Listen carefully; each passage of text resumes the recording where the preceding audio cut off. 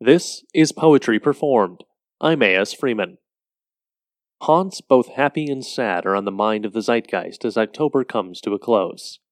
Today, we'll close out October with Dirge by Thomas Lovell Beddoes.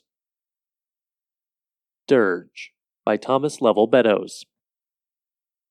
We do lie beneath the grass, in the moonlight, in the shade of the yew tree. They that pass hear us not. We are afraid they would envy our delight in our graves by glow-worm night. Come follow us, and smile as we sail to the rock in the ancient waves, where the snow falls by thousands into the sea, and the drowned and the shipwrecked have happy graves. That was Dirge by Thomas Lovell Beddoes. Thomas Lovell Beddoes was an English poet born in the UK in 1803. Educated at Charterhouse and Pembroke College, he first published in 1821.